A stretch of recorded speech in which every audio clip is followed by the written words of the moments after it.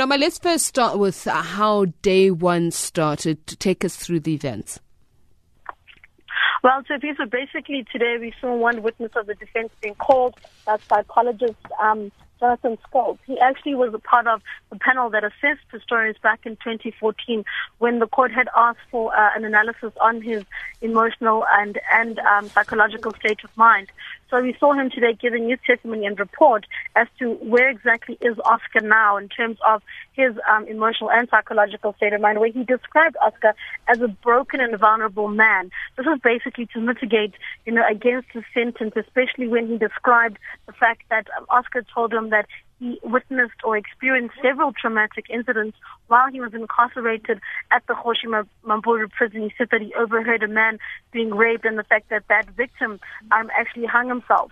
And he's saying that those conditions are not conducive for someone who suffers from severe depression, severe anxiety, as well as post-traumatic stress disorder. So that was basically, his testimony in chief. And just in terms of testimony coming out of Oscar Pistorius' fear of gunshots, take us through that. Yes, basically he was saying that, somebody who suffers from post-traumatic stress disorder, it's normal for them to have reactions, especially if it's something to do with a gun. And we know that he fatally shot Reeva Steenkamp that fateful day in February 2013. Saying that, when Oscar listens to something that sounds like a gunshot, even if it's playing on TV, he has episodes and anxiety attacks because of the fact that, it takes him back to that day. So he's saying that even though it may seem like what Karina was trying to portray, that, this is just a storytelling thing and he's not really remorseful, he's saying these are, the symptoms of these are the effects of post-traumatic stress disorder. You do go back and you do relive what happened before. So, effectively, what is Professor Scholtz saying? That should Oscar be reincarcerated again at all?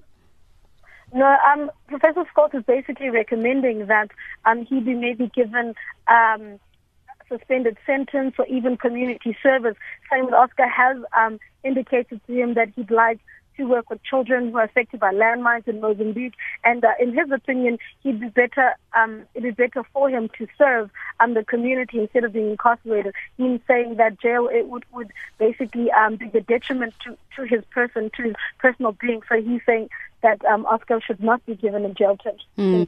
So let's go back to what was said by the state prosecutor, Gerrie Nel, questioning the objectivity of the psychologist. He referred to an incident in prison.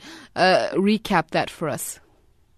Yes, basically, there was a specific report that Gerrie Nel pulled out of the file that Professor Scholtz gave him, saying that he didn't highlight this report. And that's a report, from the prison saying that at the beginning of his term, when he was serving at the prison, he had violent outbursts towards the prison officials. And he asked why he didn't include this in his report, why he didn't highlight it, why didn't he, factor it in when he was giving his testimony.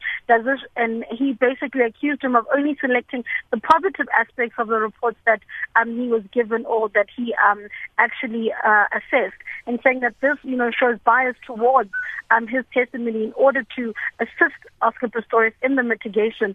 And Professor Scholtz replied saying that he didn't find that report relevant to what he was looking for. He even went as far as saying that it was ill-written and poorly compiled. So just the reaction from the family members on both sides, what was that? We've seen the Steenkamp family be actually very good at keeping a poker face throughout the trial, and there was the same thing today. You could see that, we couldn't exactly see the emotions, even from both sides of the family. In the Pistorius family, there wasn't anybody actually saying, or you could tell on their faces that they were disheartened or they were excited or anything like that. But we did see Oscar Pistorius fail to hold his composure while he was sitting in the dock listening to the testimony of Professor Scholtz. He was crying, he was red-faced, and so it was difficult again for him to be sitting in that position. All right, thanks a lot, Norma. Norma Bolani is our a reporter who is covering that sentencing appearance of Oscar Pistorius. So let's look at the legality underway. Legal expert Dr. Llewellyn Kerr-Lewis joins us now on the line. A very good afternoon to you, Dr. Kerr-Lewis, and thank you so much for speaking to us. Thank you. Good afternoon to you as well. So let's trace it back from the beginning, at least with respects to what kind of sentence Oscar Pistorius deserves. We saw that he lost that appeal, and now his sentencing is on murder. What is effectively the essence of this trial? What is going to be taken into account? Right. The long and the short of that answer is to start with the minimum legislation applicable for a person that was convicted of a charge of murder, and such a person being a first offender, as in this instance Oscar Pistorius. Now, if one then take cognizance of the legislator, the suggested term of imprisonment, and that is direct imprisonment, is a term of between 15 and 20 years direct imprisonment. Obviously, the Supreme Court of Appeal already indicated that the trial judge must take into consideration the fact that he served more or less the year already, the first time around. So that must be deducted from whatever the judge ultimately hands down. And then there's also the prerogative of a presiding trial judge to deviate from the minimum sentencing legislation, where she can find that there are compelling and substantial evidence to deviate from the minimum sentence. Now, let's all assume that she can find such substantial and compelling reasons, and she deducts 2 years for that. Also, the 1 year that he already sat out, that's another year. That leaves us with 15 minus 3. So my gut feeling is, if I have to make an estimate, is that the suitable sentence in accordance to law would be around about 12 years of direct imprisonment. And we'll get to that deviation in just a moment, but I want to go back to the fact that he's already served a year in prison, and that was for being sentenced to 5 years. So if he were to be sentenced to that 12 years, effectively that would mean he would be out of prison when? Well, in terms of the law, once again, you're eligible for parole after serving at least half of your sentence. So if he receives 12 years, say, for example, then he must be, he's eligible to be considered for parole after serving then 6 years of direct imprisonment. Now, let's go back to what Judge Thokozile Masipa sentenced him for and on. She said, for instance, that culpable homicide, the crime with which he was being charged, is negligence, which borders on intent. So, she is said to have judged him or charged him with the top end of the culpable homicide scale. Does that mean that it's very likely that he would be sentenced at the lower end of the minimum for murder? No, that's unfortunately not exactly how the law functions in this instance. Remember, when it comes to culpable homicide, which is the lower form of killing a person in society, then there is no prescribed minimum sentence legislation applicable. So the court can actually then hand down any form of sentence in accordance to our Section 276 of the Criminal Procedure Act, which actually leaves a wide range of sentencing options available to court. But the moment you get to murder, then the minimum legislation is applicable, and then the legislators suggest that the court must start off with 15 years, and then at best consider substantial and mitigating factors to deviate from that for a year or two.